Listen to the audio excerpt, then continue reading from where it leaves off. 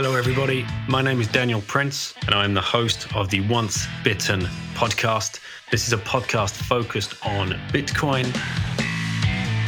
It's my mission to interview as many people as I can around the different aspects of Bitcoin and help people understand exactly what Bitcoin could mean for them and for their families and for their future. I hope you enjoy the show. Thank you so much for listening. Hey guys, welcome to this rip on the Once Bitten podcast with Kyle Murphy from Pleb Labs, who joins me to talk about the project that they are running over there in Austin, in Texas, trying to help entrepreneurs and anyone with a love of Bitcoin build something for the plebs. It's an incredible initiative, and I think you're going to love the passion and the energy that Ryan brings, as well as the honesty and open way in which he answered some very deep questions. We were talking about his military career. And thank you, man. Thank you for sharing. I think this one's going to resonate with a lot of people. Please reach out to Kyle if you have any further questions after the show. Before we get into the show, and please make sure you are stacking as many sats as you can in these times of nice cheap sats. If you think you're late to the party, you're not. If you're new here, you are buying Bitcoin at 2017 prices. Let that sink in. You just stepped into a time machine. So get stacking. Set up a dollar cost average, fiat cost average plan. There are certain companies you can use all around the world. Do your own research, find the one closest to you. Make sure it's a Bitcoin only company, because then you will not be getting prompted to trade in and out all of the time. You want to buy and you want to hold. So if you can buy without breaking yourself, i.e. just little by little each week, that is the best plan. This is an earn your freedom slowly plan, not get rich quick scheme. In the US, you can use Swan Bitcoin. Across the UK and Europe, you can use Coin Corner. They are an exchange. You can set up auto buys. You can use Relay, that is an app. And you can use Hodl. Now, Relay and Swan, they are pure dollar cost average services. Relay are now entering into more services where you can link your day-to-day credit card or debit card, whatever, and you can start smash buying. They've got more announcements coming soon. And both companies have a private offering. So if you've got 100,000 euros of dollars or more in a year, you want to stack, get hold of Swan or get hold of Relay. Hodl, you can stack KYC-free global peer-to-peer trading platform. Go check them out if you want KYC-free sats. If you want to up your privacy on the stack you already have, consider a CoinJoin service. There are a couple out there. Do your own research. The easiest one I've used is WasabiWallet.io. You can listen to Max Hillebrand. He's been on the show a few times. And you just download that on your desktop, create a wallet, write down your words, hit a receive address, run some of your stash through there. See if it's a service you want to play around with and learn more about. But then get it onto a hardware wallet, Bitbox O2, Bitcoin only edition hardware wallet by shiftcrypto.ch/bitten. Use code bitten for a 5% discount. All these links are in my link tree. All these links are in the show notes. Please make sure you're checking them out. And download Orange Pill app. It's coming to Android soon. Listen out for conference details after the show. Enjoy this rip with Kyle. Kyle, good to see you, brother. Likewise, man. And as we were just saying, and I've just realized my mic's not plugged in. Hang on, rookie. Let's see. And there you go. That should be better. I mean, it does sound better. It's less echoey. I won't edit at that. So the plebs get the inside look at what really happens in a podcasting studio, which is just a back bedroom. But we would, nice. Just as we were about to start chatting, always make the same mistake. Start chatting with plebs before you hit record, and all of the good stuff gets missed. And I was just saying, how quickly time has flown. I can't believe I was in Miami just in April, It was only in April, and it feels as though 10 years has passed. It's completely nuts. Yeah, I mean, there's a meme that says Bitcoin time is just different than like fiat time, and I think it's accurate. I mean, it's astounding how much gets condensed into how little time frame. Like it it still kind of blows my mind when I think back on the fact that Pleb Lab as like a legal entity is not even 1 year old yet. So, what have you done this year? What have been like the highlights for you this year? Um, Great question. I think I have to like really kind of like look back and try to remember when this year started. um, I guess the block party would have been the year prior. So what happened since then? Uh, I would say actually forming the legal entity Pleb Lab is a highlight, just to actually say it's a real thing. It had gone from an idea to like a fleshed out physical thing. Having our first round of fundraising come in and being able to kind of scale up from our 200 square foot humble beginnings into our new office space is a that was a pretty big moment for us. Just like Yeah, Lauren's go, just walked in. Lauren's just walked in. Okay, Lauren, this is Kyle, Hi. and he's got a business called Pleb Labs. What is Pleblads? Pleb Lab is a accelerator program focused on supporting the Bitcoin Lightning developer ecosystem. So we basically are just a group of guys who got an office space and kind of dedicate our time and resources to trying to help other guys like us build out the Bitcoin ecosystem. Bunch of friends having fun, trying to build on Bitcoin. Some people call that work. These guys don't. They Yeah, call yeah, it no, fun. it is definitely a dream job come true. I wake up every day and hang out with people that I care about. And yeah, I mean, there are definitely worse ways to spend your day. I care about what we're doing. I care about the people I do it with. It's definitely, it's, this is the first thing I think I've done in my entire life where more than 1 year in, not only have I not lost interest, which typically happens with everything else, but at a year and some change in, I'm actually more engaged and more energetic and more kind of invigorated to make this thing work than I was last year. So I don't know what to say to that. Not much to say to that, is there? That's brilliant. He's living the dream. That's what I want for you guys to find instead of doing some soul sucking job where you well, like I did for 18 years. No, not 18 years. Probably I enjoyed it for the first handful of years, but then you just get the enjoyment sucked out of it.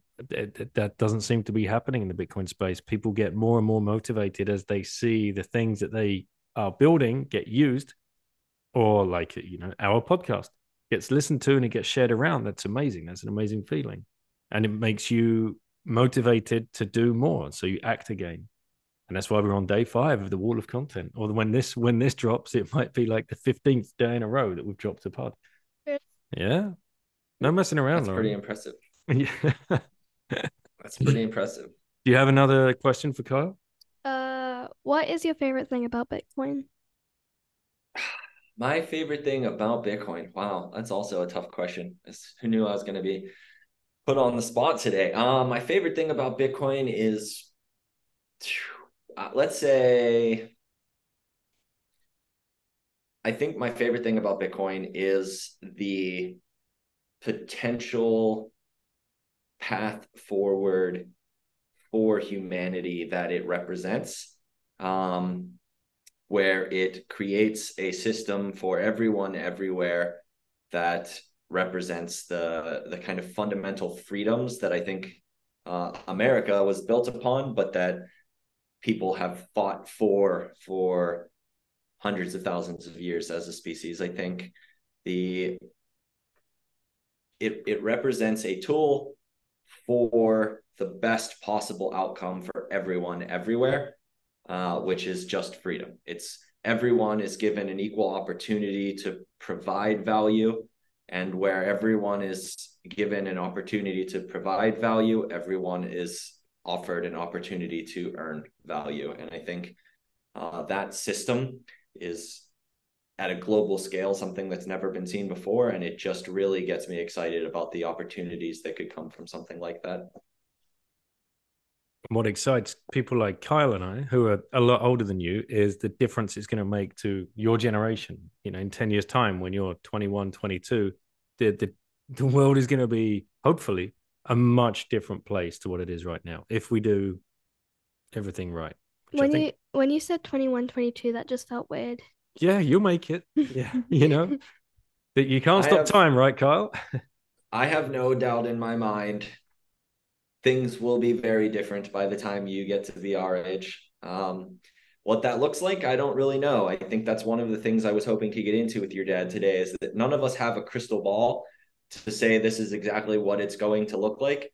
But another thing that really excites me about Bitcoin is that in that potential opportunity, what really excites me a lot about that is that that potential opportunity can manifest in an infinite number of ways. And what I think is really exciting is that the people who are participating today, who are building it out before everyone uses it, before we've kind of hit the tipping point in that paradigm shift, is that the people who are participating in getting it there get to have a lot of input in what that future looks like. And I've talked with a lot of Bitcoiners around the world, and a lot of us have very similar ideals. We don't always agree on the ideas, but we align much of the time on the ideals. And that makes working through our differences in ideas a lot easier. And it's really exciting because the ideal sets that a lot of Bitcoiners kind of tend to align around, again, I think that path forward that we all see is a beautiful path forward for the youth and even for us as we kind of push into our older years. So I'm really excited to see where this thing goes. And not only am I excited to see where it goes, but I'm honored to be able to walk that path with people like your dad and all of these other cool Bitcoin builders that I spend so much time with these days.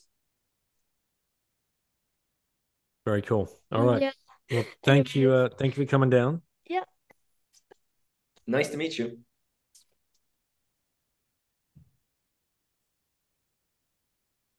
Right. There's so much to talk about, but first of all, we want to talk about let's go straight to Pleb Lab. What is Pleb Lab, Okay. and what you're trying to achieve? And then I think I'm going to try and take you back in time and figure out, you know, what was going on in the past and what ultimately led you to the rabbit hole. Sure. So as I said earlier, Pleb Lab is it's an accelerator program for people working on building Bitcoin, and with a kind of like a heavy lean towards Lightning. Our belief is that we've kind of entered into, or are definitely beginning to enter into, the era of the kind of application, the web app that's starting to get built on top of what has been built up until now, which has heavily been focused on the Bitcoin like infrastructure. Our belief is that at 13 years, the kind of infrastructure has scaled to a point where it would be very difficult to shut it off or kind of break it down. So with that in mind, our belief at Pleb Lab is that really like the next kind of exponential leap forward in the use cases and the growth of the adoption of the network is through building out that web application that kind of makes the network more accessible to more people. The internet was a really powerful idea in 1987, 1988, but it pre-email, pre-AOL, like people were not interacting with it, and therefore its kind of actual power was somewhat limited versus what its potential could be. And I think we're kind of really right there with Bitcoin as an ecosystem, is that we're really kind of pre-email. We are not yet at a thing where enough people are able to access that network easily without even kind of thinking about it. You need to get to a point where TCP/IP, while not understood, is so easy to interact with through the applications that get built on top of it that everyone starts to do so. And that's really where Pleb Lab kind of sits right now. It's like our focus is trying to build out the email, the AOL, the companies that are building applications on top of the network that get more people around the world to actually interact with without even really understanding perhaps that they're interacting with. Right. So this isn't just limited to the next wallet of Satoshi or Moon Wallet. This is absolutely anything at all that can be used and enabled on the Lightning Network via the internet. Yeah, I think a perfect example of a company we've worked with already that kind of points towards the idea set would be Stacker News, like a value for value, almost social media, somewhat news kind of site where people are interacting with one another. People are placing things of value and interacting with things of value and with one another over the network. Stacker News. Okay. Stacker News. I've not seen it, not used it, not heard of it. Talk me through it. Whoa. I think you might be one of the only people I know who doesn't know Stacker News. I mean, the easiest way to sum it up is the line from his pitch deck. It's like Reddit, but with Bitcoin. And the way that you kind of interact with the site is that like when you post content, it costs Satoshis. When you like content, it costs Satoshis. When you like upvote, it costs Satoshis. So it's like micro transactions on top of this like social news site.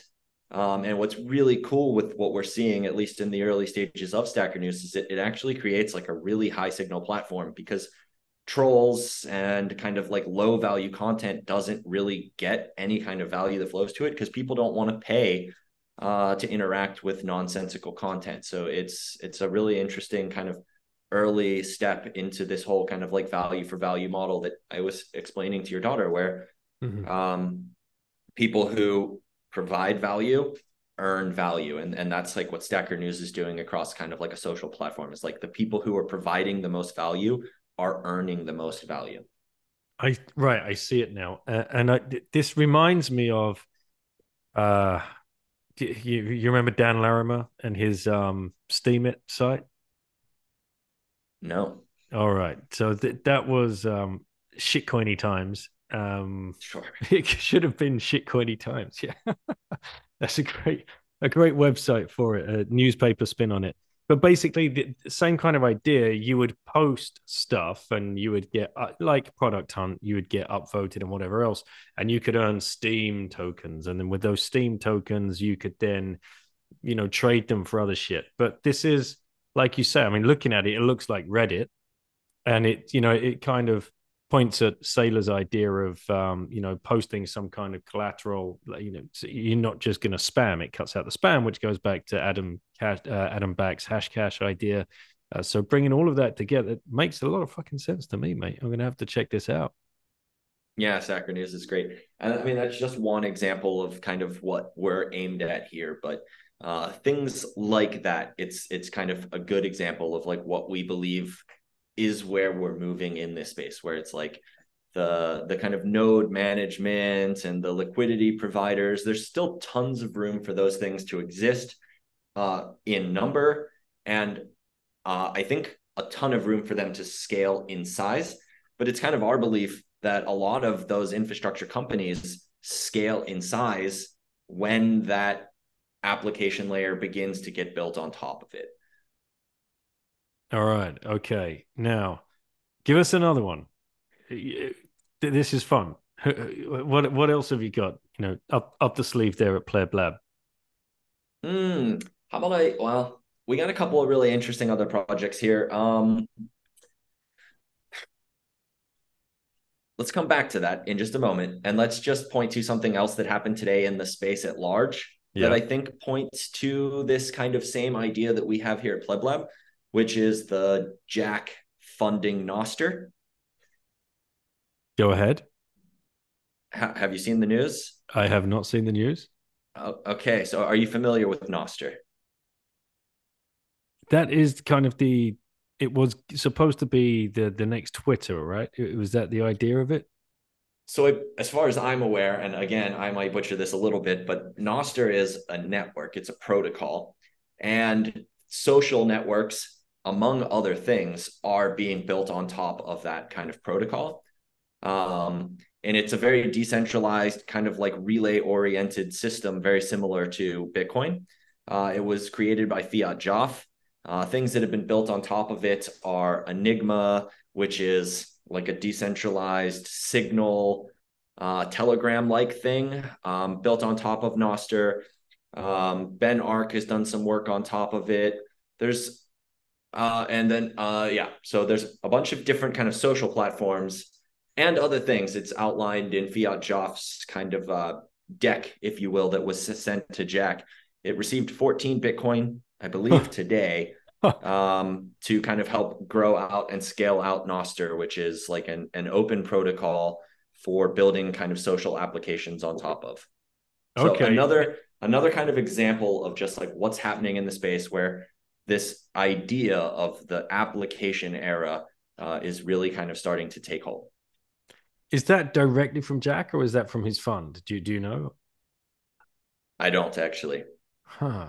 Because I know it'd be interesting if it's directly from Jack, because then the fund is still, from what I remember, having spoken with Obi and Abu Bakr that are on the board there, that they're just literally looking for devs to help and support devs rather than projects. So Jack, man. Well, so this is what's really interesting is that it could be either one of them, because Fiat-Joff built the kind of the network, which is Nostr, the protocol. And then in his deck that he sent to Jack, basically the way that I saw it outlined with a quick scan is that he kind of wrote out all of these different devs that had individually contributed kind of things that got built on top of that. And he had like outlined how much he was going to kind of align some of the funds for those people. He had different funds kind of segregated off for like pull requests for other new things that were being built on top of it. So it was like one guy who built a kind of like a protocol, and the funds are almost being invested into a bunch of different single developers who have done a lot of work on top of that protocol. There's no stopping it. 14 Bitcoin. No.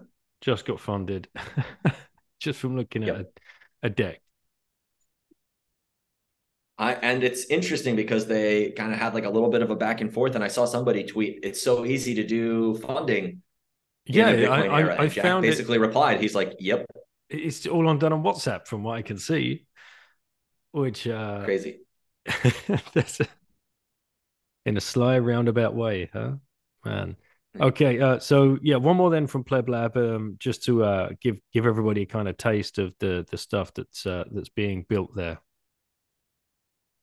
How about I just give you a kind of like a quick rundown of a couple of them, and then you can just randomly select one you want to talk about. So some of the companies we're working with currently, we have Lightning Escrow, we have Zaprite, we are working with, so we have Oshi, and then there is one other company that we've kind of only recently started working with in the like official cohort model, if you will.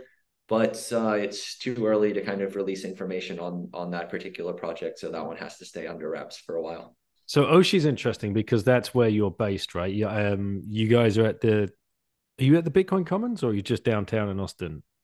No, that's it's a relatively large misconception that happens quite regularly. Same city, different space, different group of people. So when we started the Austin Bitcoin Club, roughly 18 or 19 months ago, Unchained Capital was still in their original building. At least, I don't know if it's like the original building, but it was the building they were in when I moved to Austin. It was big enough to hold their like 12 employees, and they tore it down every third Thursday for BitDevs. Pleb Lab kind of spawned from Austin Bitcoin Club, where we got a 10-person office space and really started focusing on the builders who came to Austin because of The BitDevs kind of Unchained Capital signal that had been pumped out to builders, like we're open for business, come join us. But it left a lot of the builders who arrived with this kind of question of like, okay, we're here, what next? And Pleb Lab's mission was kind of in the very early days was just to help answer that question, like what's next? Like what's next is like, let's get some of these bright people together and see what happens when like young entrepreneurial people and kind of like visionary builders like get together in a room on a regular basis. So Pleb Lab launched. We kind of started doing that thesis. Eventually, we had some back and forth with our friends over at Unchained Capital. They moved into their new space, and they kind of simultaneously launched their kind of like cooperative kind of co-working space called the Commons. Bitcoin Commons is really currently like Austin's event space. So Austin Bitcoin Club is hosted there. Lit Devs is hosted there. Bit Devs is still hosted there. They basically have almost every week, they have another meetup that sees like 150, 200 people in a room gathering around events. But we have actually expanded beyond our original 200 square foot space to our own office, same street as the Commons, but 6 blocks to the east. And yeah, we are less event focused and more just kind of like builder focused. Like our space is 24 hours a day, 7 days a week. If you're looking to build something on Bitcoin and you're looking to do it surrounded by other smart builders, there are people here pretty much all day, every day. I mean, it kind of ebbs and flows with like what time people like to be here. We got some early birds. We've got some people that don't come in till 2, 3 in the afternoon and they work till 2, 3 in the morning. But yeah, 24-hour a day, 7-day a week access to just sitting in a room with a bunch of smart people building cool stuff. Man, and just the meetups sound the best.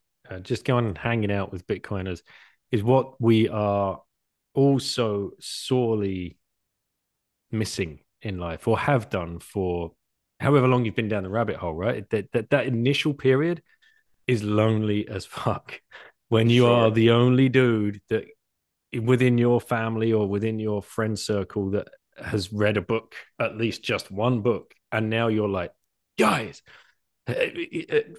I've gotten. You can't speak fast enough. You can't get your thoughts, but you're shunned. And this is something we've all felt.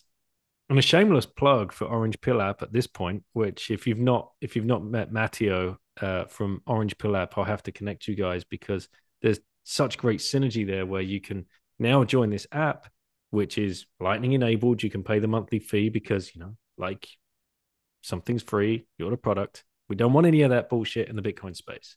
We want signal, not noise, and we want plebs, not shitcoiners, because we're building our own personal networks alongside our own monetary network. It's such an incredible time and really finding your life.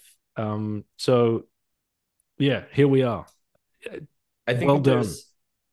I think there's one thing I want to kind of throw on top of that we were actually just talking about this morning is that it's great to, if you're in an area where you are that like one guy and you haven't really met a community yet, I think a great first step is to start your meetup, start your Bitcoin club, like get Bitcoiners together. I would say for cities like Austin, for cities like Nashville, for cities like Atlanta, where these like meetups and these get-togethers already exist, and in Orange County, California, where these people are kind of together on a regular basis, I think the next step, it's important that we actually kind of do more than that. It's one thing to get together once a month and like have beers at a bar and just like talk about it. But like, I think for the places that have kind of already established that, have been doing it for 6 months, a year, the next step is to really take it and hit the ground running, spreading that further into the community. Like, how much time can you spend sitting around talking about it? I know it's great. We all believe this thing is the future, but like once a month where like 12 of us or 60 of us or 150 of us just sit around and just pat each other on the back for the fact that we're all into Bitcoin, like that's great. But let's come back to the same question that kind of started Pleb Lab. What's next? Right? Like, what's next isn't to just keep sitting in a room together with our 60 friends. It's to go out and try and onboard another 60 people to that meetup, to that club, right? Like, get out there and make flyers that you just like leave at your favorite coffee shops and at the library. Go out and do something as a group, right? Take that organized power and start to influence change. And that's going to bring us nicely onto education, because that's basically what you're trying to do, right? Within your community. What's the best practice? Like 3 or 4 of you going to a coffee shop and ordering a bunch of coffee and pastries, whatever it is, and then just asking, do you accept Bitcoin is step number one. And then going back the next week and then tipping in Bitcoin, and then going back the next week and asking again, can we pay you this time? There's no best practice, obviously, but you're right. Action breeds motivation, which breeds more action. I think a couple of things there. I think some cool projects that I know of that I think are going to influence the kind of onboarding of your small local businesses in ways that are new, but are going to be really powerful. And then 2, just on a personal thing, I've actually found that when I'm asking people if they accept Bitcoin, I've actually stopped asking if they accept Bitcoin. And I've framed it just slightly differently, where I say, do you want dollars or Bitcoin? Because do you accept it? If it's a no, it's so easy for them to be like, no, we don't. And they just move right on, right? But if you ask them, do you want dollars or Bitcoin? There's no easy answer there. They have to actually kind of stop and process that question for a moment. And it's like, which one do I want? Do I wait, like, why are you asking me if I want Bitcoin? And it kind of reframes the question in a way where they actually have to sit with it and think about it for a second. Even if they eventually say no, still, there's more thought process engaging in the person's firing across those synapses in the brain versus like, do you accept Bitcoin? No. You know what I mean? Yeah. So simple little things like that in the educational, it's not these huge changes that are going to happen that like really make a huge difference. It's tiny little changes all over the place that kind of compound on top of one another. And an anecdotal story from today, I was at lunch with another Bitcoiner friend. We're an hour apart, but we make it work. And the restaurant we went to, I was there last year, a year ago. I asked the guy if he accepted Bitcoin. Today I did the same thing, went up to pay. Can I pay in Bitcoin yet? He's like, no, still not. I'm like, you do remember me though, right? He's like, yes, I remember you very well. I'm like, that's 1 year ago. You do realize? He's like, yeah. So I said, am I the only guy that's ever asked you in that year? Yes, you are. So I paid the bill, and it was perfect because his card reader went down. So we had to wait 20 minutes for the whole freaking thing to happen, right? He's waiting for his 270 euros. And in the meantime, I said, well, if you're not going to accept Bitcoin, I can at least tip you in Bitcoin, can't I? Well, how would you do that? Like, right, phone out, Moon Wallet, bam. That was done in under 2 minutes. The card reader, I said, you see where we're going? So they do remember. Yep. They do remember. When people ask, when you plant that seed, it really must make something flash in their minds. Yeah, I think the biggest challenge I see with this whole kind of like scenario with like the onboarding process, if you will, is that like the everyday individual user is significantly easier. Like getting a tip onto a Moon Wallet on a phone is really easy. The application for kind of onboarding businesses significantly more challenging, right? Like most owners, if they're really looking at kind of starting a whole new like monetary instrument to start taking Bitcoin payments at their restaurant, like how are they tracking that? Like what kind of payroll and accounting, like all of these extra things need to exist. Even if theoretically the person who goes in to use Bitcoin at that establishment but might be like less than 1%.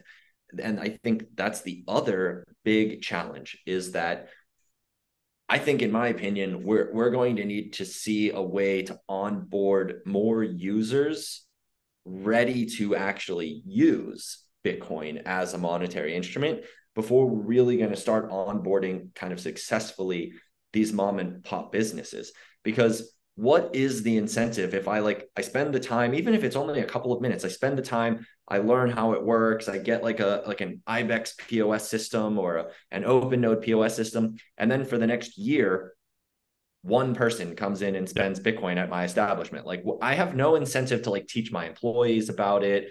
Like, there's so much there for so little reward.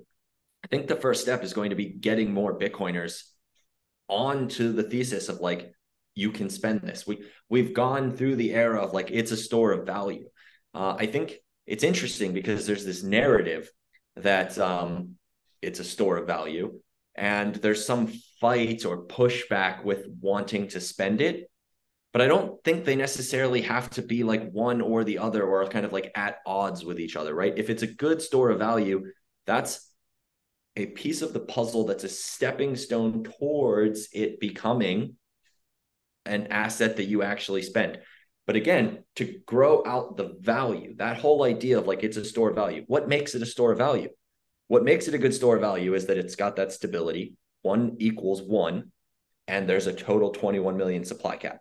Because of that stability, more and more people will find that stability attractive.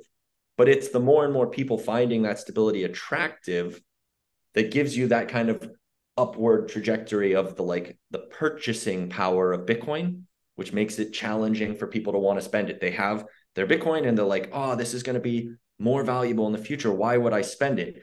That's good. It's great for the economy to start building out that system of savings.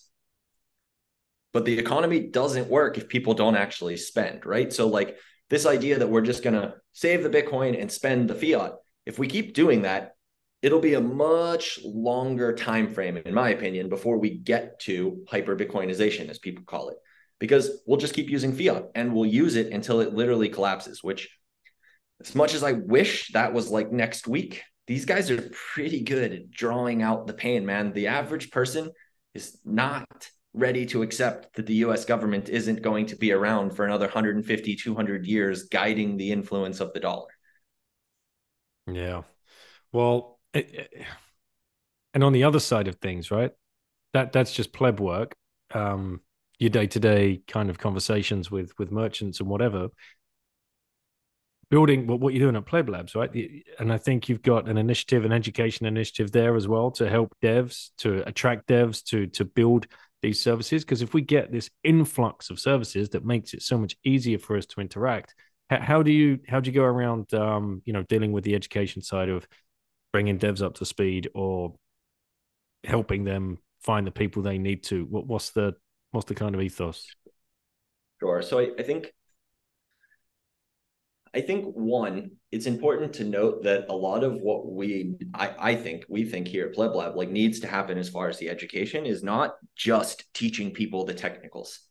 It is kind of teaching the ethos. It's actually a cultural education that needs to happen to really expand out the desire to get into that technical understanding, right? Because we are competing, like it or not, still to this day, with a whole bunch of shitcoinery. We're still competing with fiat. There is all of these other systems that exact and interact with each other at the exact same time. And there's huge incentives to go work financially in these other ecosystems. So it's an imperative that we get cultural understanding of like why Bitcoin is important, and that not only is it important, but there are actually cool people over here doing cool things. Like that's why Pleb Labs really like our brand, if you will, for the first year of our existence was me with my shirt off, like jacked up nipples out at Miami conference, and like just running down the street with the Bitcoin flag, yelling at people in their cars, being kind of crazy. It was like, hey, the idea of that messaging was like, you can build real shit. You can build valuable things and not take yourself too seriously. I think a lot of what I saw in my first 18 months, if you will, kind of getting into the space, so a lot of companies in Bitcoin, a lot of people in Bitcoin are really doom and gloom, which blew my mind because every time I was around Bitcoiners, I was having a great time. My experience in Bitcoin was pretty much a great time. I saw all of this path forward to this great time. And yet everywhere I looked, from the people building in the space, it was like, if you don't do this, you're going to have a bad time. If you do this, you're going to have a bad time. This thing, bad time. It was all this doom and gloom marketing. And it didn't make any sense to me. I was like, look, I get it. We need more privacy in Bitcoin. Look, I get it. We need more security in Bitcoin. But how do you get these things? Well, you get those things by getting more people focused on building those things. And in my mind, a great way to do that was to actually attract builders to the space, not scare them away with doom and gloom, while simultaneously they've got an option over here to be a mediocre dev building something on Ethereum, making $1 million a year. That's going to be a tough sell, man. So where can we win in that fight? I think we can win in that fight in the cultural fight, because the culture, the ethos, the people building in Bitcoin, when you get around them, you want to get further in. So that's kind of, I would say, the first half of what Bitcoin at Pleb Labs education has been. It's like this cultural understanding, this cultural deepening. After that, it just comes back to the idea of like, we're in the application era. So how can we show people that you can now do all of the like move fast and break things on Bitcoin? If you want to try and experiment with fun ideas on Bitcoin, you can do that, because we have this layer 2 that poses no threat to layer 1, and you can move fast and break things. You can experiment with fun new things. And that's what we're trying to kind of get people technically educated on. I don't know if you saw the launch of the Pleb Dev course, but that was kind of like our foray into getting people up to speed with like, hey, you're curious. You know that you can build on Bitcoin. Maybe you're somewhat entrepreneurial. Maybe you just want to tinker. This is the kind of basic computer writing skills. And at the end, here's a focus on like, take the skills and build something on the Bitcoin network. I did not see that. So shill it. How can people learn more about it?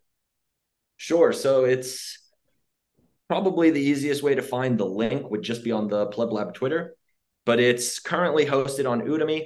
It's $24.99. So $775 and a penny less than some Bitcoin educational courses in the space. It's 6 hours of content that'll take you from, here are some of the basic like languages for programming, all the way through you have built your first Bitcoin Lightning wallet. All right. And how do we get into mainstream education? That's got to be, many people that listen to this show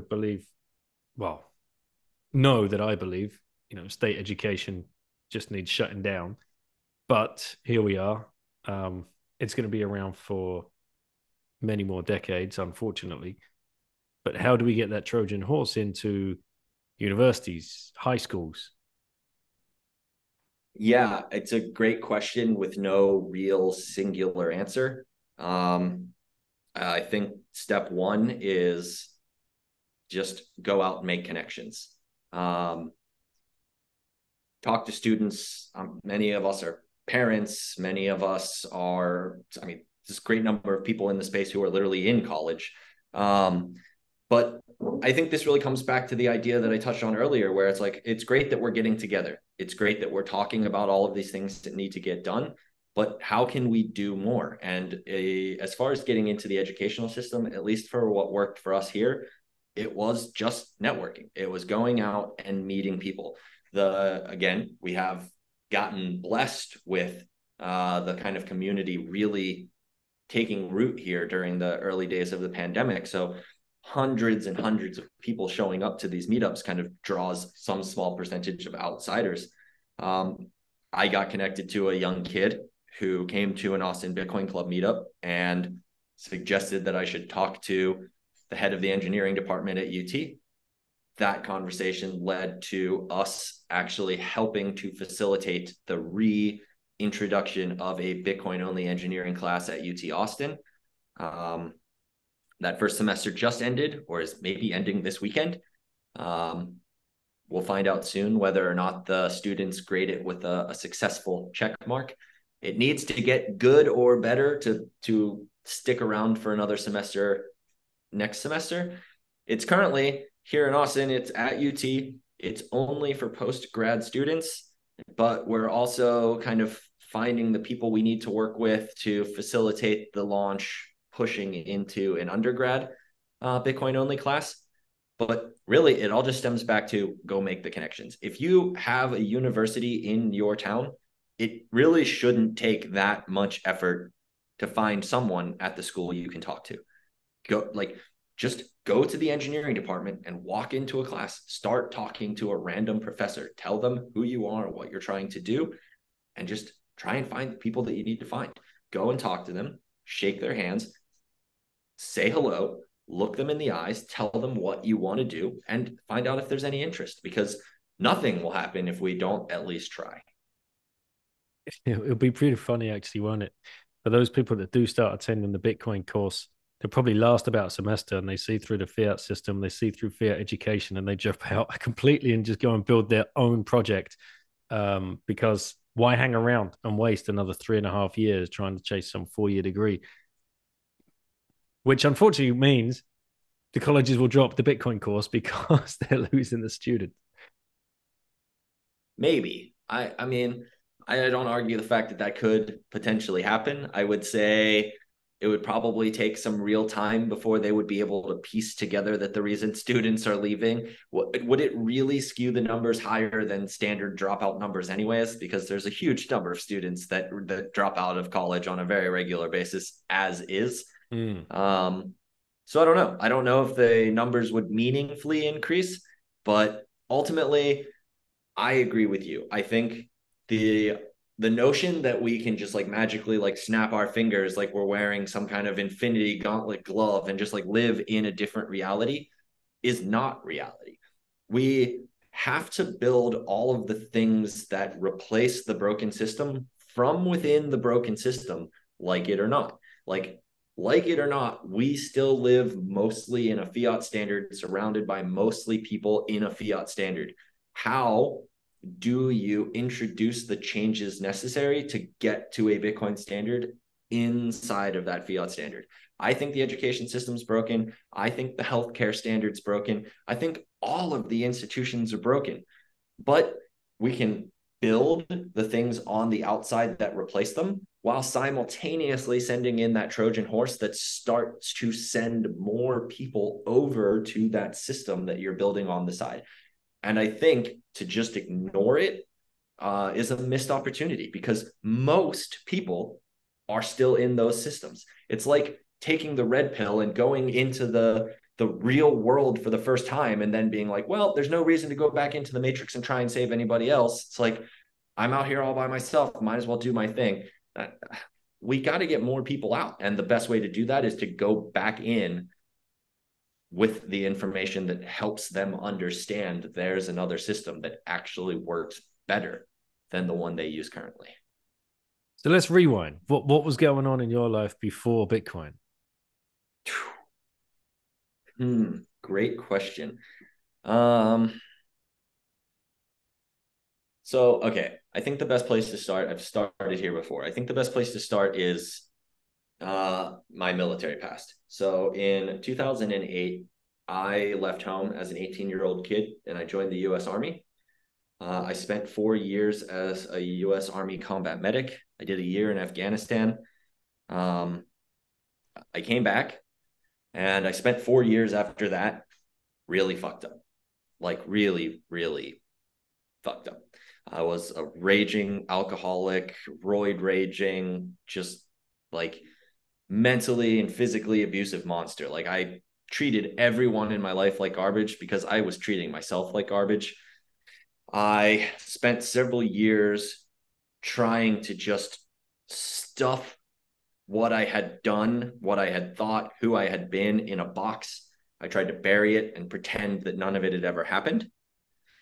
And that wasn't working. It was festering. It was getting worse. I was literally killing myself slowly. At 25 years old, I couldn't physically walk up the steps without like pulling myself up the railing.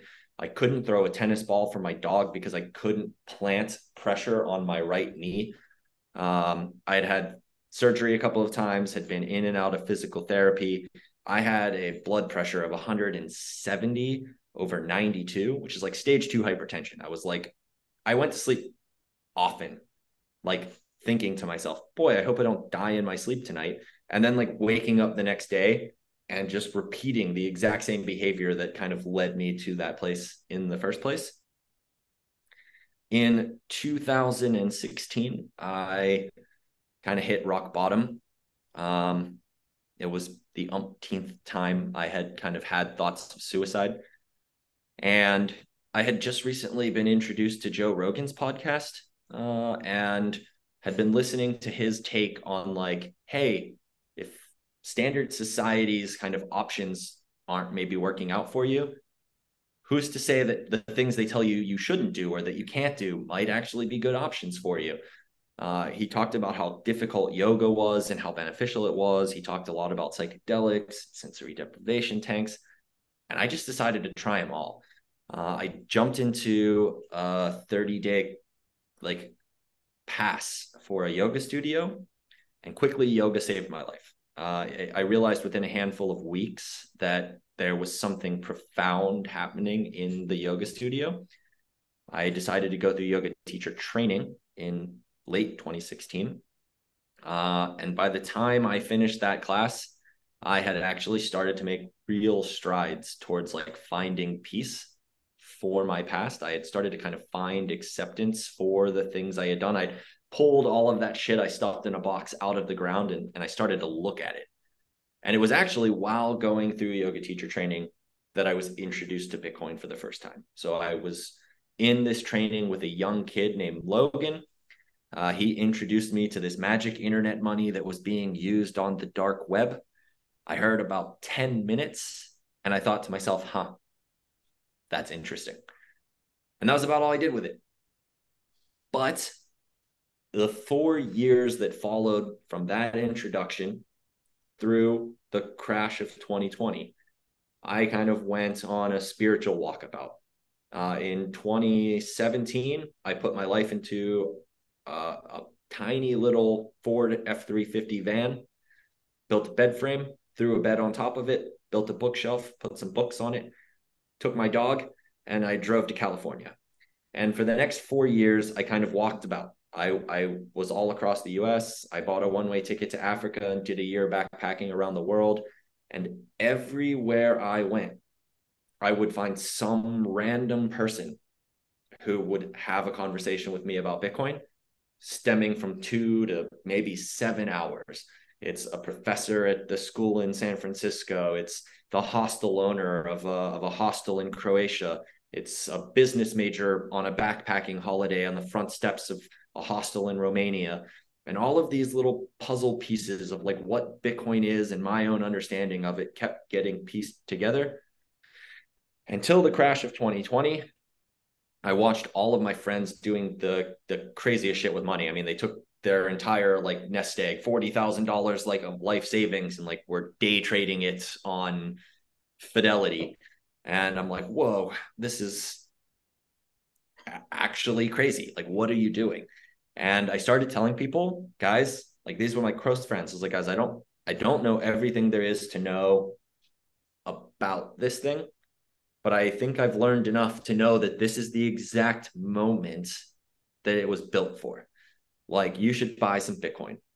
And shortly after I started telling everybody that, I myself bought a little bit. And it was roughly 6 months, 7 months after that I had kind of moved 100% of my net worth into Bitcoin. And I had this kind of like moment where I was like, okay, I'm all in, but I don't feel like I'm in enough. What am I supposed to do now? And I only saw 2 options. It was like leverage and gamble, or try and find a way to add value to the ecosystem. And as you can kind of see, the rest is really kind of history after that. I chose the latter. And Pleb Lab became a thing. Man, what a story.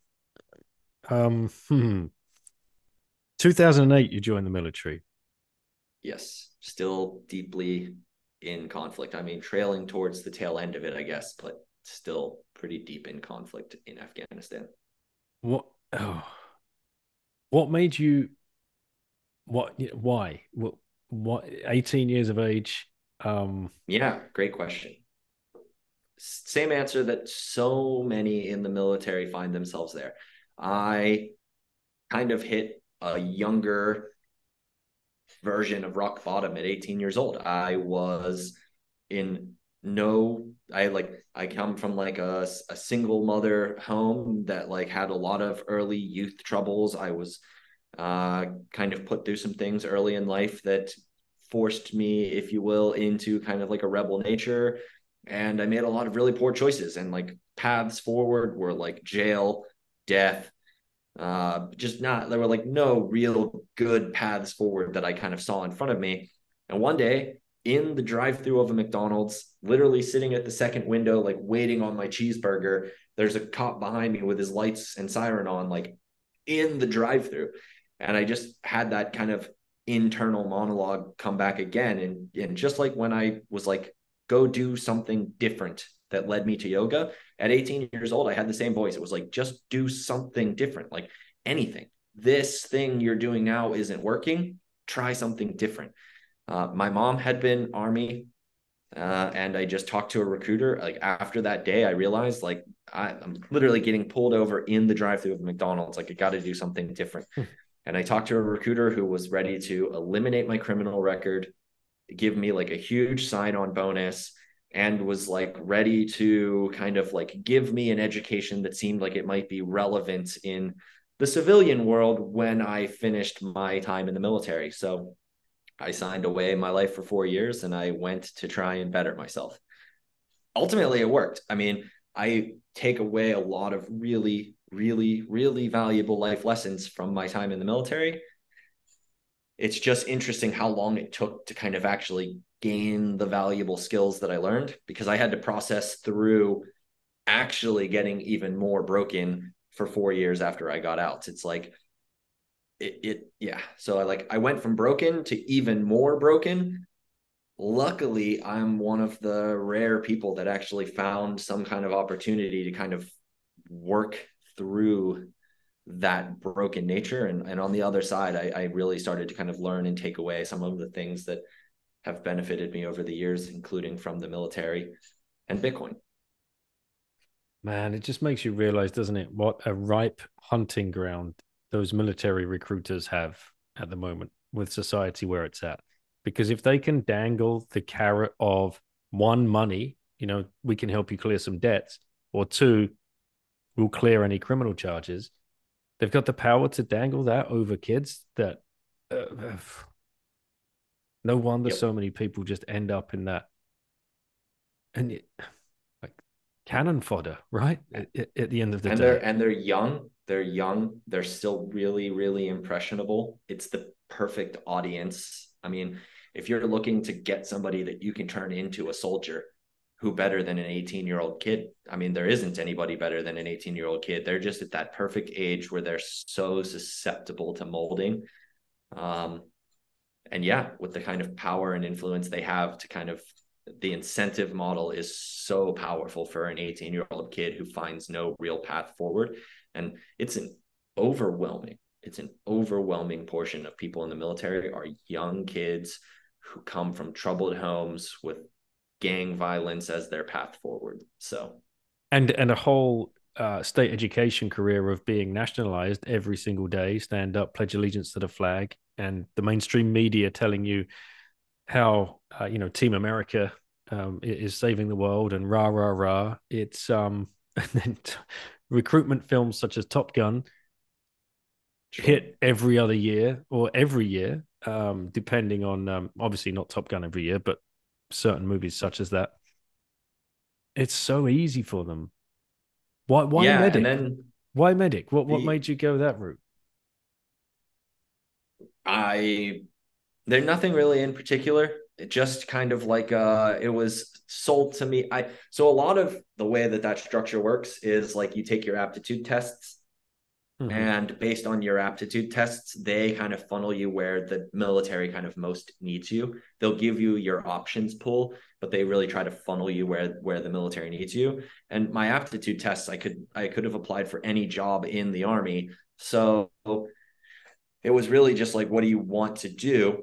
And then it was like, well, hey, here's this job with a good signing bonus. And let me show you this video where we'll show a guy in some scrubs and he's like working in a clinic. And it's all about being a doctor and your life-saving skills and this fun career as a healthcare specialist is literally the title of the role of the job. It's 68 Whiskey is the identifier. The title is healthcare specialist. They show you this couple-minute video like, doctor in scrubs, doctor in scrubs, doctor in scrubs. Quick flash of a guy with some guns in a military uniform. Doctor in scrubs, doctor in scrubs. Yeah, that sounds great. $6,000 for a sign-on bonus for the job. You're going to pay me another $10,000 to leave within 30 days. That's almost a $20,000 signing bonus for a kid who's poor and in a lot of trouble. Plus, you're going to get rid of my criminal record. I'm in. And then it was at basic training where our drill sergeants are like asking about what you're going to do. And I was like, yeah, I'm going to be a healthcare specialist. And he's like, oh, a combat medic. And I was like, no, healthcare specialist. He's like, 68 Whiskey. Yeah. He's like, that's a combat medic. He's like, they call it healthcare specialist because then we couldn't get women to do the job. So like a lot of women work on the bases. They don't do like the combat forward role. But if they titled it combat, then women wouldn't be able to do the job. So, or at least when I signed up, I think the military's changed a little bit. So, Oh my goodness. So what's that training look like? where do I begin?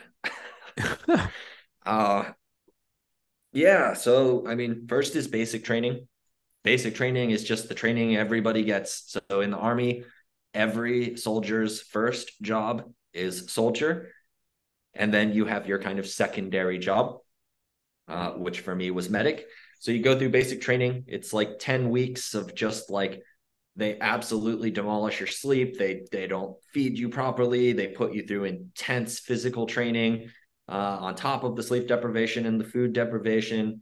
They're all in your face. They kind of like force you to start complying through like group incentives where if like you're the guy that fucks up, everybody else is like incentivized to fuck you up even more. You finish that, you go to what's called AIT. AIT is where you do your like secondary job training. So for me, that was medic training. Really more of the same, kind of like screwed up sleep schedule, lots of time in the classroom, followed by lots of time of like practical application of the job skills. And then I went to my base after like 8 months of like training.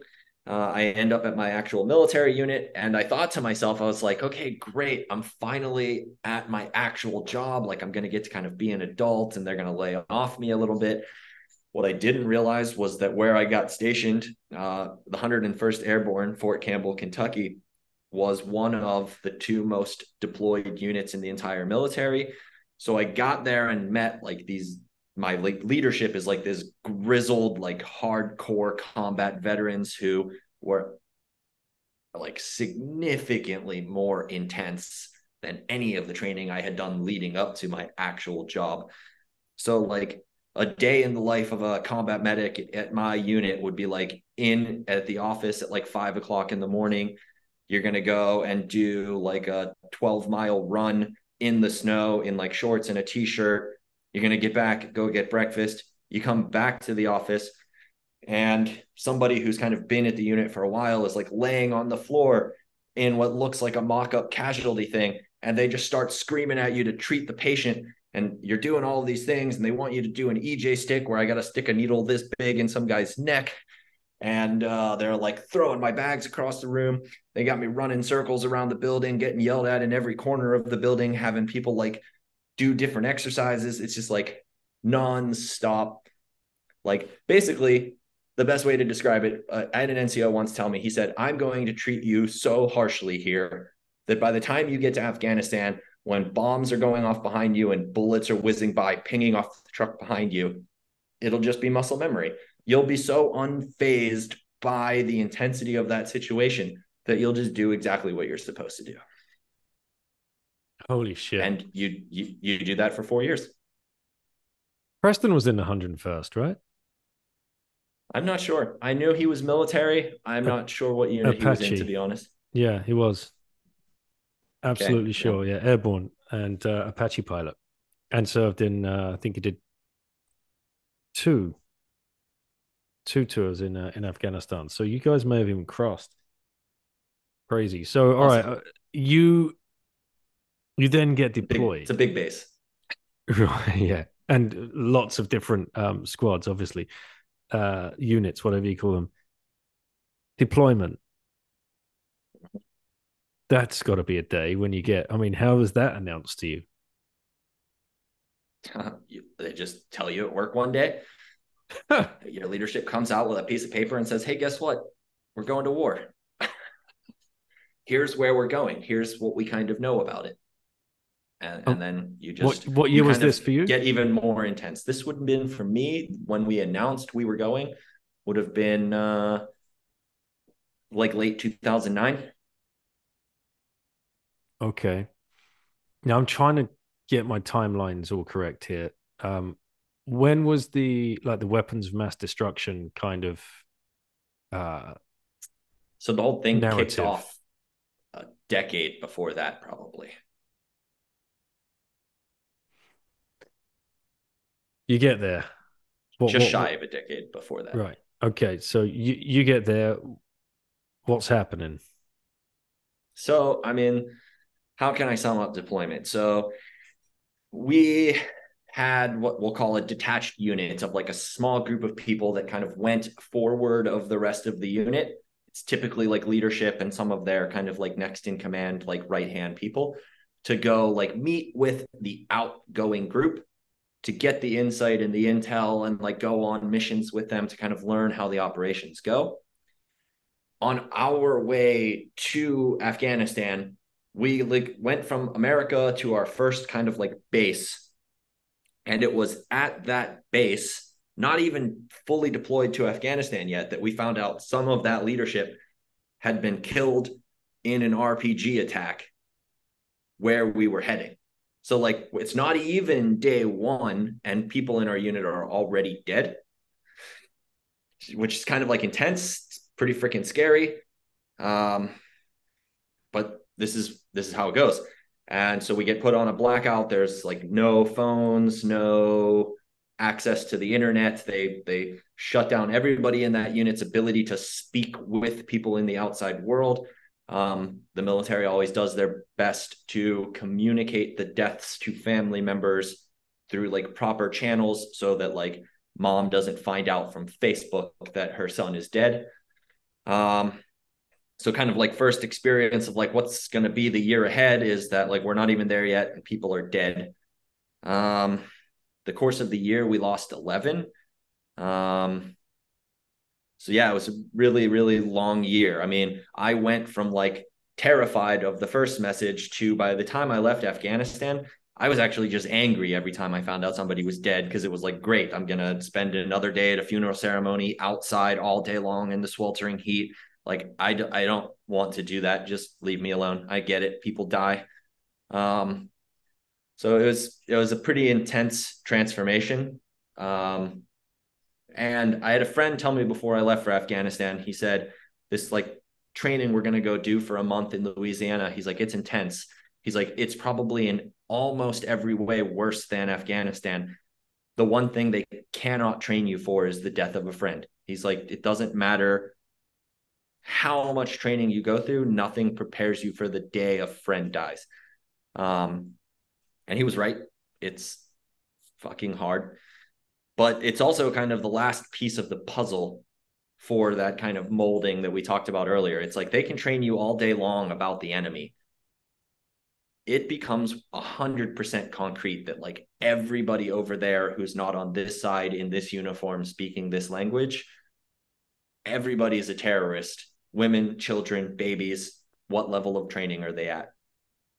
That mentality is really easy to fully adapt as soon as someone on your side's been killed by someone over there. Jesus, man. Yeah, I can. I've spoken to other people in Bitcoin that have been in the military. Andrew Howard's been on the show from Bitcoin Reserve, and I think even got a group. You might know each other. Um, why do you think? Why do you think that is? Why do you think so many people are leaving the military, even a heavily armed clown? his story was, he was basically laying on the deck of a boat looking at the stars whilst he was deployed, and like, oh my god, none of this makes sense. Yep. What do you think? Is it because you're so close to, the very pinpoint of what's truly wrong with this fiat governed system?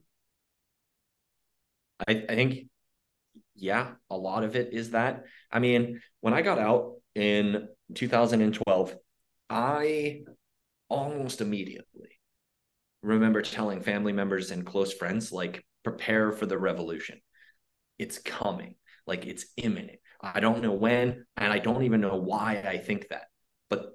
But having been there and been who I was and seen what I'd seen, when I got like, okay, you're done now, just like, good luck, go be a normal person doing normal things in normal society. Something was broken, and I had no idea what it was, but everything felt wrong. It was just like, whatever is happening right now, like, it doesn't make sense. Something has to give. And it was that kind of like spiritual journey, my walkabout around the world, where like having all of these conversations and meeting people in these different cultures around the world, it became clear to me that the revolution I felt was imminent was that our value system is broken. Like, money is our value system. It's a tool that represents the exchange of value, but ultimately it's just where we store our value. And how can anything function if our value system is corrupted? Of course, the healthcare institution built on top of our value system is corrupted. The value system is corrupted. Of course, government is corrupted. It's built on top of a corrupted value system. Everything is broken because the base layer is broken. And I mean, for me, when I kind of discovered truly what Bitcoin was, when I bought some, put it into cold storage, and really dove into what I had, it became clear to me that Bitcoin was a piece of the puzzle that represented a path forward for the most peaceful possible transition of power. Not a peaceful transition of power, but the most peaceful possible transition of power. And having been to war, having seen kind of the pinnacle of human disgustingness in the system that we live in today, it became almost a mission from God to blaze that path forward the best that I could. Because I wish war upon no one. I've said it over and over again to people who in the space talk about the idea of like winning the Bitcoin war and that they're ready to go to war. And it's like, hey man, how about we just talk first? Because I'd much rather get around a table and like discuss our differences and try and find a peaceful path forward, because war sucks, man. I don't recommend it. Final message for anybody that's considering entering the military that might be listening to this? I understand why you might think about it. It did me a lot of good. I suffered for a really long time. But if you're thinking about it, you're already thinking about how like you need to find improvements. Just do a little more research. There are so many other paths forward that make like sense. Explore them all. I mean, listen, man, I think if the military were founded on different premises, I think there's lots of valuable things to be taken away for a lot of people. They could benefit from the skill sets and the soft training skills that come from the military. If I had to choose like death and gangland versus the military, there is a better option between the two of them. So like, I get why people do it. I get why people will continue to do it. But explore all of your options first, because there are more than one. There's always more than one. And now I've got to ask you the final question. And if you had one orange pill left to give to somebody, who would you give it to and why?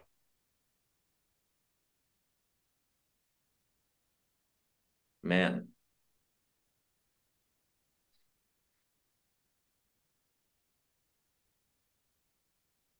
That is, I don't know if I can even answer the question. It's like such an impossible question. Who I can't physically give you an answer because I don't think there's any metric by which I could judge what the value add of giving that particular person the orange pill would be. Like, you could give it to somebody with 100 million Twitter followers, but like, are they going to do anything with the orange pill? I don't really know, man. And this is where ultimately so much of what we try to do at Pleb Lab is just focused on like, what can we do? My goal is not to try and find somebody who can better orange pill than me or who can spread the message better than me. It's like, I believe in it. I'm going to do everything I can every single day because this is the only day we really have. Tomorrow is never guaranteed. So just wake up and get shit done. Go out and build something cool. Go out and spread the value of what you find valuable. And ultimately, the idea of orange pilling the right person to really help this movement forward. The right person is you and me, man. We're here. We're the ones doing this damn thing. So like, just keep doing what you're doing. Keep recording podcasts, keep orange pilling everybody that you can. But like, determining who that one correct person is, it's an impossible question. Love it, mate. That's the first time anybody's answered in that fashion. And there is no incorrect answer. So that's the beauty of the question in the first place. I'd swallow it myself. I'd double down my efforts. Yeah. You'd find 48 hours in a day, damn it. Yep. Military style. All right. I was going to close it down, but it would. I think I should ask you around yoga because obviously it's been a huge part of your journey to fixing yourself. And there might be a lot of people listening out there that might want more of an insight into how that started helping you. I think probably most people have dabbled, gone to the odd lesson or something. I know I have. It was all a bit of a fad when I was living in Singapore, and some of the guys on the desk would say, yeah, I'm going to the hot yoga session. And you're like, okay, what's that all about? And you might, but the thing is, you don't go in the right mindset. So you go and you think it sucks and then you never go back. What was the magic that started happening for you? Do you think you just found exactly the right time and all started clicking? Yeah, I mean, it's probably a bit nuanced, really, but like some of it is that it was the perfect time. Some of it was that it was the perfect place. Some of it was that it was the perfect people. But I think ultimately the way that I would say that yoga helped me in like a way that doesn't rely on finding yoga is that I just found an ability to acknowledge what was really happening in my life. Right. So it doesn't have to happen on a yoga mat. It can happen in a bunch of different places. It can happen in an infinite number of places where you just start to kind of take a real conscious look at where you are in life. And I mean, I was really broken. I really didn't want to look at it. The things that I've thought, the things that I've done, I was like, I mean, I'm angry that my friends died. Women, children, baby, they're all terrorists. Like, fuck them all. I'll murder an entire race of people because they're that race of people. Like, I didn't want to be that person. But through the time, the place, and honestly, the people, there was this space given to me. These people looked me in the eyes. They saw my broken nature and they said, hey, man, it's okay. The past doesn't define you today. And this comes back to the idea of like, today is the day we have, right? Like, you can learn from the lessons of the past and you can be hopeful about the future, but everything happens here in this exact moment in time. And someone who basically looked me in the eyes and said, hey, we love you anyways, was really all I needed to say, hey, someone else can love me. And like, I can feel that it's real. These people are not judging me for the things I've done in my past. Maybe I don't need to judge me for the things I've done in my past. And really, I think that's kind of how to find that organically. I don't really know, but I think anything that feels right to you, again, it comes back to like, if you feel like something's wrong, you're like looking for a path forward, you're already on the right path. Follow that instinct, follow the little voice in your head that says try something different. Whatever that different might be, who cares? I don't care. I'm not going to tell you it needs to be yoga. For me, yoga worked because it was fucking hard and I needed to do something hard. I had some really difficult shit to look at. And there was something that was happening in that moment in a yoga studio where I hear these people talking about like, hey, it's hard, but you can breathe. And that was a mantra for me for many, many, many years as I was like working through a lot of my challenges. Like I heard it over and over and over again. Life is hard, but I can breathe. And yeah, that helped me a lot. It was like, hey, I'm here. I might still have work to do, but I'm here and I can do it. And that's a blessing. So yeah, where you find it, how you find it, I don't think it's all that important that it like is in a certain place or with a certain group of people. If you're on the path of like looking for answers, just keep going. Don't give up, because whatever you're looking for will find you in time. And we've heard many people talk about this before, about how once they find Bitcoin, it kind of like elevates their true self, or at least Sure. after a while, if you stack hard enough and you take shit off your exchange and cold storage, in a cycle or two, you might be able to exit that fiat existence and then find out who you truly are. Because everything else had been engineered up until that point that you can step off that hamster wheel. The education system, your career, your military service, whatever it is, wasn't the true you. It was completely engineered by a completely broken value system, as you were talking about, i.e., the money, fix the world. And then once you find that true money, you feel that change in yourself. People new to the show, people new to Bitcoin will find this part of the conversation pretty woo-woo, but keep listening to the Bitcoiners when they talk about this, because it's a profound change when you pin your everything to sound money. Yeah, I think this is what's really interesting, at least with my particular story, is that like I actually found it before I found Bitcoin, and I found it through yoga. But what I became awoke to was this idea that like I only have so much time. I have a limited amount of time, but that time is precious. And I have it right now, so I should use it. And I'm going to use it the way I want to use it. Now, that is where all of the things I learned in the military really actually started to kind of benefit me, right? Where I was like, I know how to freaking eat mud and like survive. I'm a survivor.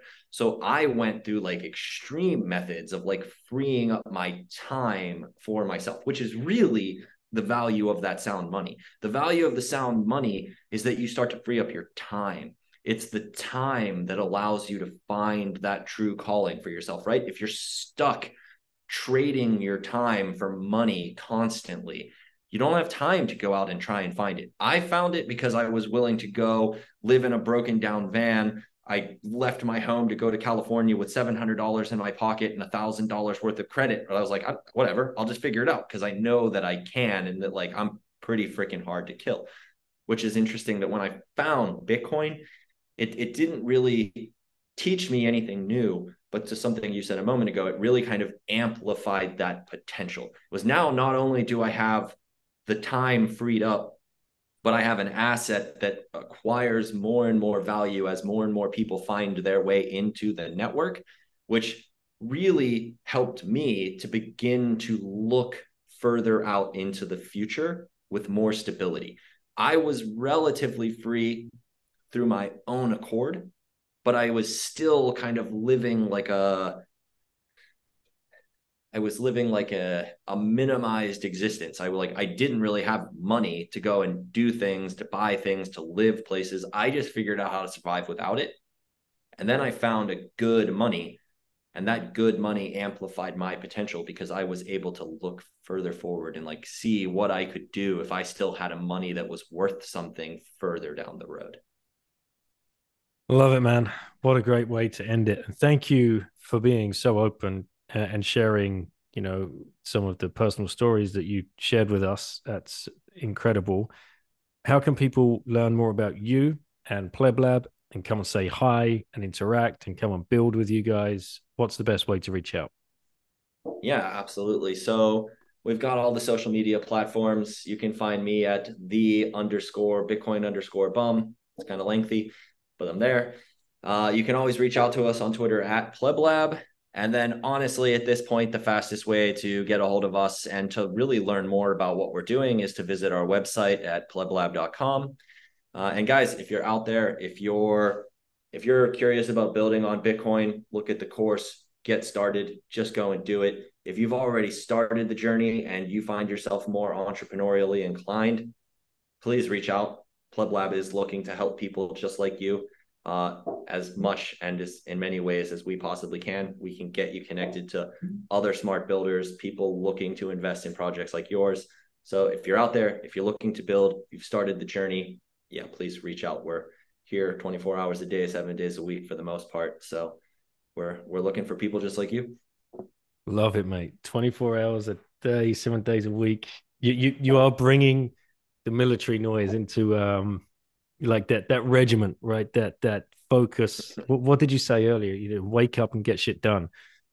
That is a great ethos to carry over, and I hope you've inspired many people listening, and that people reach out and we can carry on building this out together. Appreciate you, man. Thank you so much for coming on. Yeah, thank you. And we didn't really get into it, but I look forward to hear more about what you guys are working on over there on the other side of the world. Yeah. Oh, that'll be another phone call.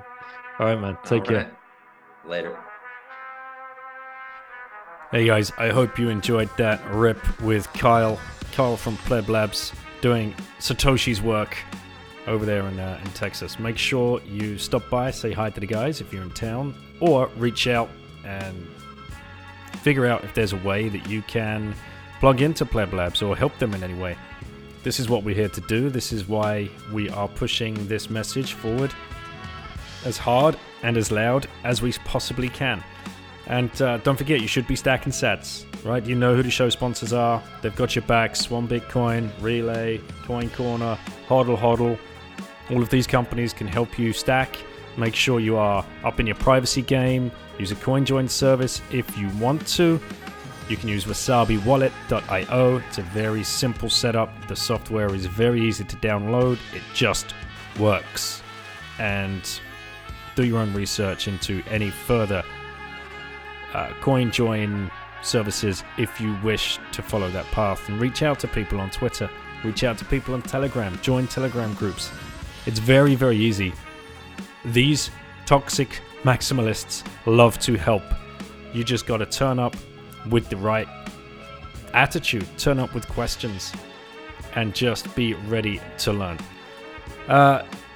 You should be self-custodying your Bitcoin. If you've not learned that this past year, then you certainly should. You can use the Bitbox O2 Bitcoin only hardware wallet by Shift Crypto, and you can find all of the links to these services and many more services that are not sponsors of the show but want to find and offer you plebs up to 10% discount on some of their products. Go to my link tree. Just hit my link tree in the show notes. Everything comes up there. You can just follow those links. It's very, very simple. And more people will join throughout the rest of the year, so just keep an eye on it. And I hope to bring as many discounts to as many plebs as possible. Get to a conference. Have a look at 2023. Try and plan at least 1 or 2 trips. If not a conference, a meetup. If not a meetup, download Orange Pill app and try and find someone who's your nearest Bitcoiner. Maybe there's someone 50 kilometers away from you. You can just go and meet halfway. It's such an easy thing to do. Orange Pill app is available on Apple only at the moment, soon to be Android. If you want 10% discount on your tickets to conferences, it's in my link tree, like I said, but you will find discounts there to Miami. There's going to be the conference there in May. Goodness knows how many people are going to turn up to that one. There's also a big one in Europe this year as well, in Prague, which you can find a code for a 10% discount. If in doubt, use code BITTEN at checkout on any Bitcoin service or product. You never know. There might be something there for you. If not, send me the links to where you would like to see discounts and I'll reach out to those companies on your behalf and see if I can get a code for you plebs. Look forward to the next show, guys. Take care. Stack safe.